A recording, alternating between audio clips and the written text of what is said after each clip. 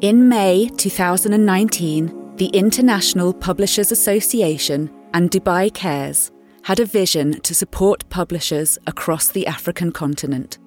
The result was a courageous initiative called the Africa Publishing Innovation Fund, an $800,000 fund to support literacy, book access, indigenous publishing, and library restoration. This podcast series features the dreamers and free thinkers who have stepped up in the face of adversity. We'll learn about their ambitious projects and a shared belief that access to knowledge is an undeniable human right. My name is Angela Oshuka. And I am Wanjiru Koinange. We are founders and managing trustees of Bunk Trust, based in Nairobi, Kenya. And in 2019, we were recipients of the Africa Publishing Innovation Fund, which has unlocked our worlds in more ways than we could be grateful for.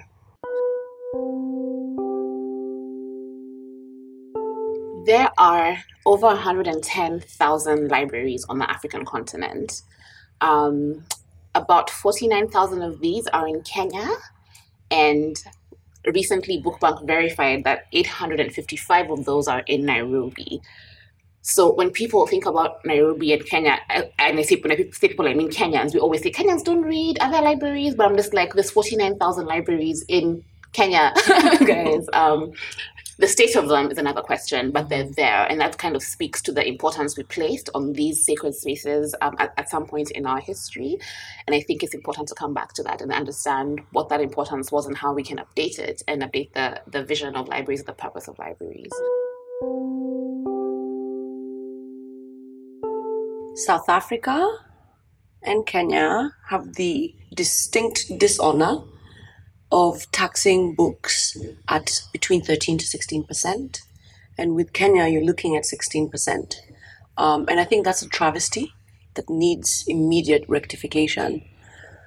Because when you commodify access to knowledge in this way, you say something about people needing to have money to access knowledge.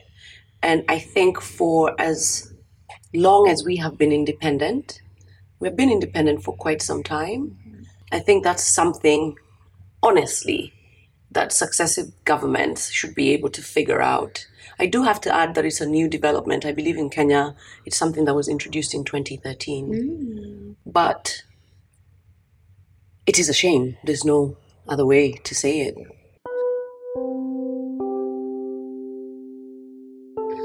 So, thanks to the African Publishing Innovation Fund, we at Bookbank were able to restore the first of 3 libraries.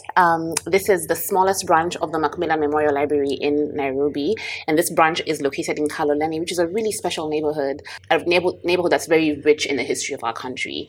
This was the first library we ever renovated, and it gave us the opportunity to test the concept, to experiment, to try everything once. To try everything once. And just having the support and the funding to bring this library out from the 1960s and kind of transform it into 2021 was incredible. And that would not have been possible without the support of Dubai Cares and IPA. And that also led us to doing other work. That we moved on to our second one and are soon going to be working on our third. So thank you, APIF.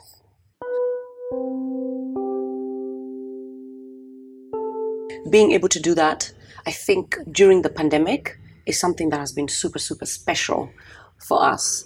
You know, things have opened up quite a bit since then. And I think to see the joy of the children that use these libraries is something that is very affirming. Yeah.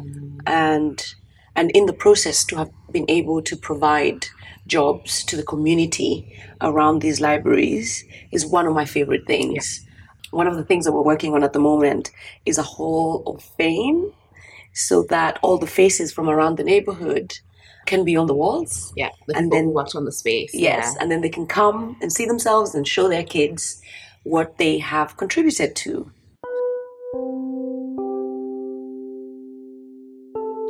I've been feeling invincible recently. To pull off 2 library restorations in a pandemic with the most incredible team. We have an army of incredible people who sit behind us, kind of helping us achieve this goal. So I think I've felt very unstoppable in the last few months, which is good and bad because sometimes you do have to stop and rest. But on the personal front, I feel like there's very little that I can't do. Yeah. What about you? I feel challenged. I feel challenged by the possibilities ahead. And by challenge, I mean in a positive way, because it's an incredible ability to be able to sit down and dream these things and then actually witness them happening. And it's an incredibly humbling process as well. As Shiro says, we have an incredible team. And sometimes it kind of blows my mind to see how much this dream has grown and how much it's no longer a preserve of just the two of us, how it's something that's actually growing to other people and how much they're taking it on and believing in it and doing all the magic that they need to make happen. Yeah. Lots of emotions. Very challenged, humbled, Yeah. invincible. That's an emotion.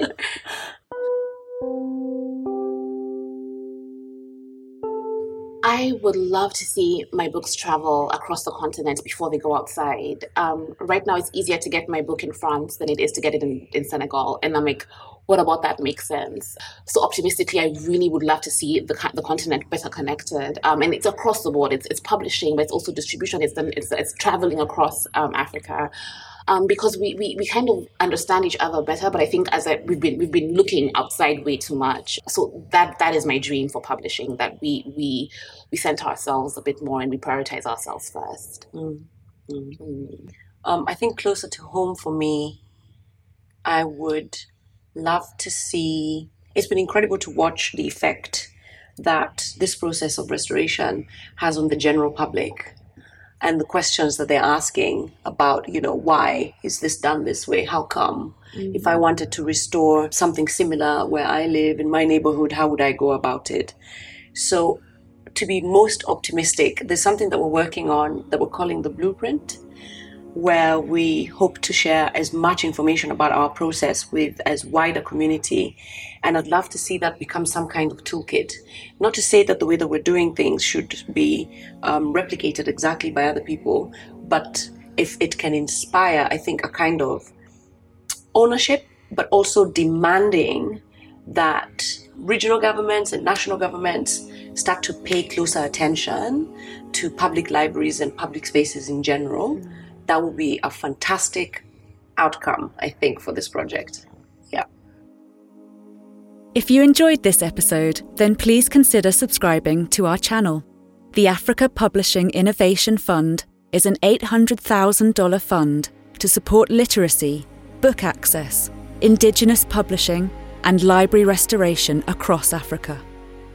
We'd like to give special thanks to our project partner, Dubai Cares, who have been working towards providing children and youth in developing countries with access to quality education. To date, this UAE-based global philanthropic organisation has successfully launched education programmes reaching over 20 million beneficiaries in 60 developing countries. To learn more, please visit www.dubaicares.ae. This podcast series is brought to you by the International Publishers Association. The IPA is the world's largest federation of national, regional, and specialist publishers associations. Our membership comprises 89 organisations from 73 countries in Africa, Asia, Australasia, Europe, and the Americas. Through its members, IPA represents thousands of individual publishers worldwide who service markets containing more than 5.6 billion people. Learn more about the IPA by visiting www.internationalpublishers.org.